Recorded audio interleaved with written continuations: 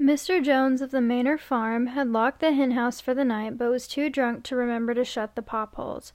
With the ring of light from his lantern dancing from side to side, he lurched across the yard, kicked off his boots at the back door, drew himself a last glass of beer from the barrel in the scullery, and made his way up to bed where Mrs. Jones was already snoring. As soon as the light in the bedroom went out, there was a stirring and a fluttering all through the farm buildings. Word had gone round during the day that old Major, the prize middle white boar, had had a strange dream on the previous night and wished to communicate it to the other animals. It had been agreed that they all should meet in the big barn as soon as Mr. Jones was safely out of the way. Old Major, so he was always called, though the name under which he had been exhibited was Willingdon Beauty, was so highly regarded on the farm that everyone was quite ready to lose an hour's sleep in order to hear what he had to say. At one end of the big barn, on a sort of raised platform, Major was already ensconced on his bed of straw under a lantern which hung from a beam. He was 12 years old and had lately grown rather stout, but he was still a majestic-looking pig, with a wise and benevolent appearance in spite of the fact that his tushes had never been cut. Before long the animals began to arrive and make themselves comfortable after their different fashions. First came the 3 dogs, Bluebell, Jessie, and Pincher, and then the pigs, who settled down in the straw immediately in front of the platform. The hens perched themselves on the window-sill, the pigeons fluttered up to the rafters, the sheep and cows lay down behind the pigs and began to chew the cud. The 2 cart horses, Boxer and Clover, came in together, walking very slowly and settling down their vast hairy hooves with great care, lest there should be some small animal concealed in the straw. Clover was a stout, motherly mare approaching middle life, who had never quite got her figure back after her 4th foal. Boxer was an enormous beast, nearly 18 hands high, and as strong as any 2 ordinary horses put together. A white stripe down his nose gave him a somewhat stupid appearance, and in fact he was not of first-rate intelligence, but he was universally respected for his steadiness of character and tremendous powers of work. After the horses came in Muriel, the white goat, and Benjamin, the donkey. Benjamin was the oldest animal on the farm, and the worst-tempered.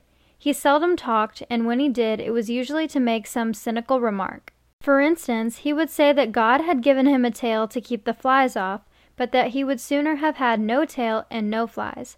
Alone among the animals on the farm, he had never laughed. If asked why, he would say that he saw nothing to laugh at. Nevertheless, without openly admitting it, he was devoted to Boxer. The 2 of them usually spent their Sundays together in the small paddock beyond the orchard, grazing side by side and never speaking. The 2 horses had just lain down when a brood of ducklings, which had lost their mother, filed into the barn, cheeping feebly and wandering from side to side to find some place where they would not be trodden on. Clover made a sort of wall round them with her great foreleg, and the ducklings nestled down inside it and promptly fell asleep. At the last moment, Molly, the foolish, pretty white mare who drew Mr. Jones's trap, came mincing daintily in, chewing at a lump of sugar. She took a place near the front and began flirting her white mane, hoping to draw attention to the red ribbons in it. Last of all came the cat, who looked round as usual for the warmest place, and finally squeezed herself in between Boxer and Clover. There she purred contentedly through Major's speech without listening to a word of what he was saying. All the animals were now present except Moses, the tame raven, who slept on a perch behind the back door. When Major saw that they had all made themselves comfortable and were waiting attentively, he cleared his throat and began. Comrades, you have heard already about the strange dream that I had last night, but I will come to you with the dream later. I have something else to say first. I do not think, comrades, that I shall be with you for many months longer, and before I die, I feel it my duty to pass on to you such wisdom as I have acquired. I have had a long life. I have had much time for thought as I lay alone in my stall, and I think I may say that I understand the nature of life on this earth as well as any animal now living. It is about this that I wish to speak to you. Now, comrades, what is the nature of this life of ours? Let us face it, our lives are miserable, laborious, and short. We are born, we are given just so much food as we will keep the breath in our bodies, and those of us who are capable of it are forced to work to the last atom of our strength. and the very instant that our usefulness has come to an end, we are slaughtered with hideous cruelty. No animal in England knows the meaning of happiness or leisure after he is a year old.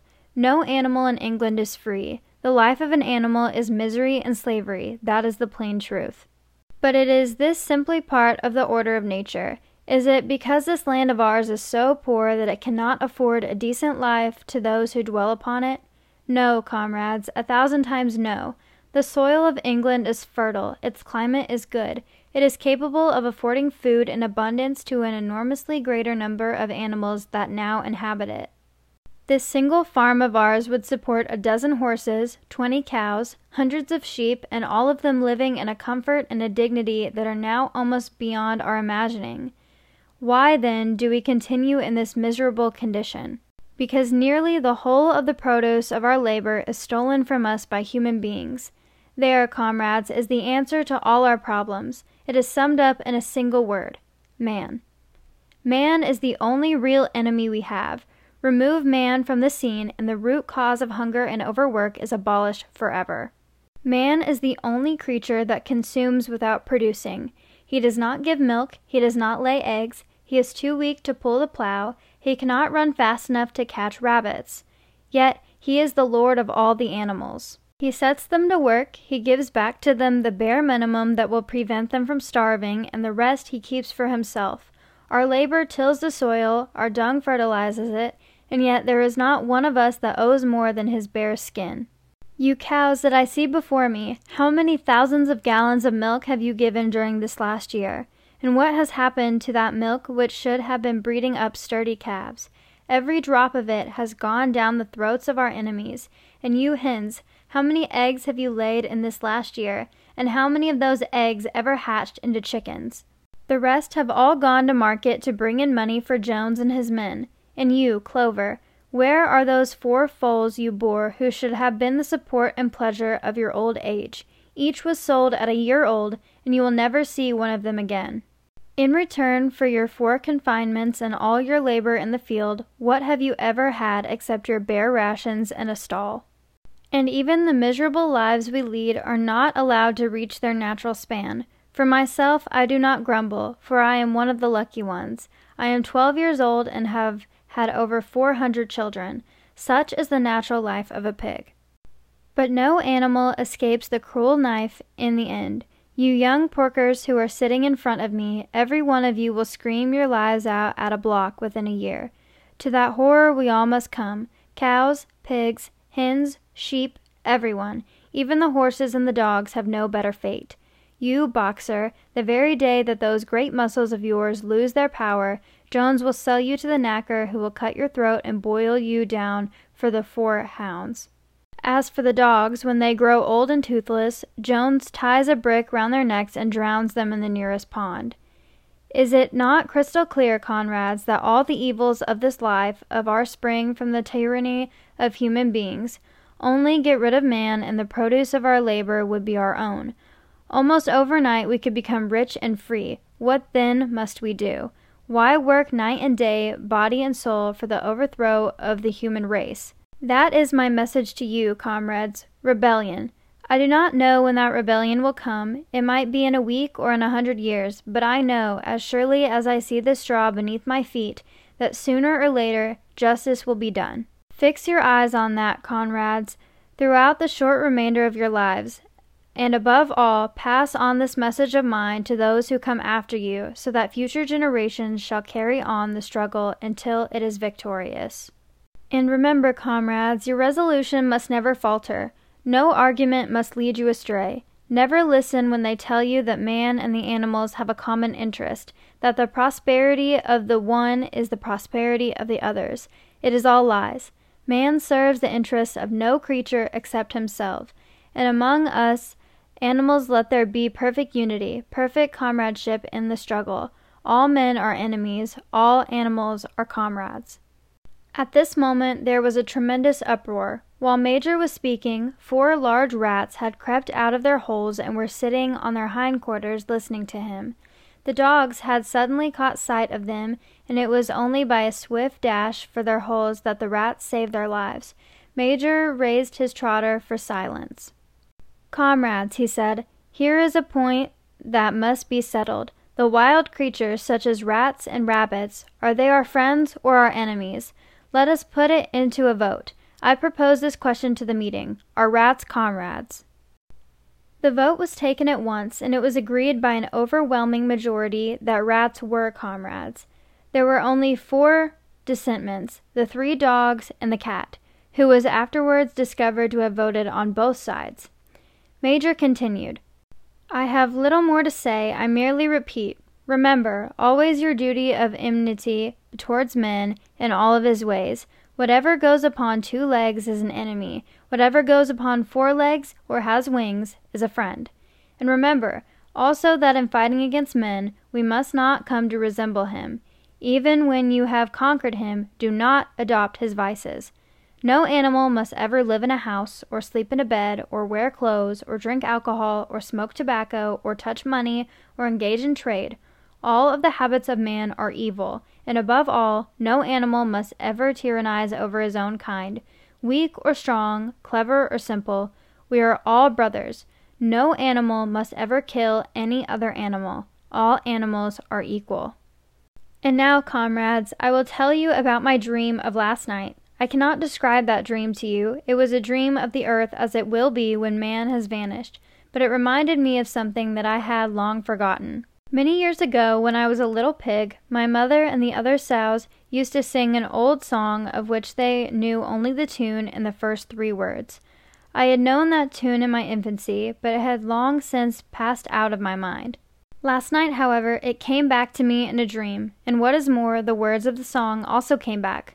Words, I am certain, which were sung by the animals of long ago, and have been lost to memory for generations. I will sing you that song now, comrades. I am old and my voice is hoarse, but when I have taught you the tune, you can sing it better for yourselves. It is called Beasts of England. Old Major cleared his throat and began to sing. As he had said, his voice was hoarse, but he sang well enough, and it was a stirring tune. Something between Clementine and La Cucaracha. The words ran, "Beasts of England, beasts of Ireland, beasts of every land and clime, hearken to my joyful tidings of the golden future time.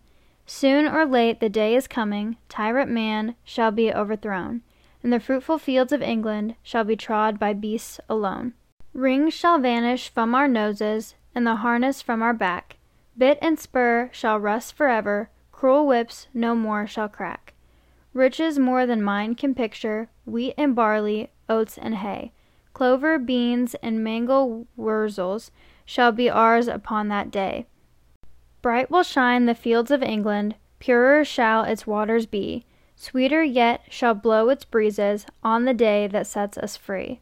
For that day we all must labor, though we die before it break.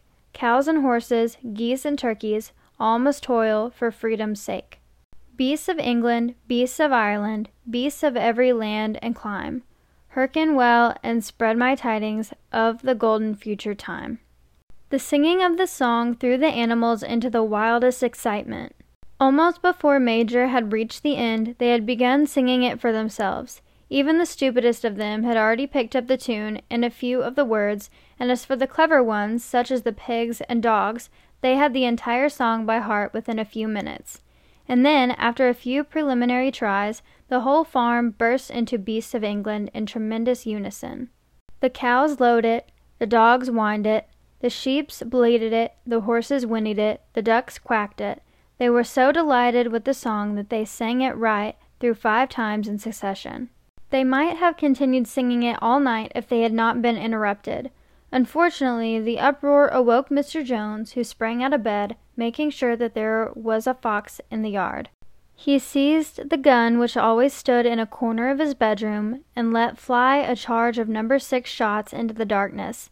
The pellets buried themselves in the wall of the barn, and the meeting broke up hurriedly. Everyone flew to his own sleeping place, the birds jumped on their perches, the animals settled down in the straw, and the whole farm was asleep in a moment.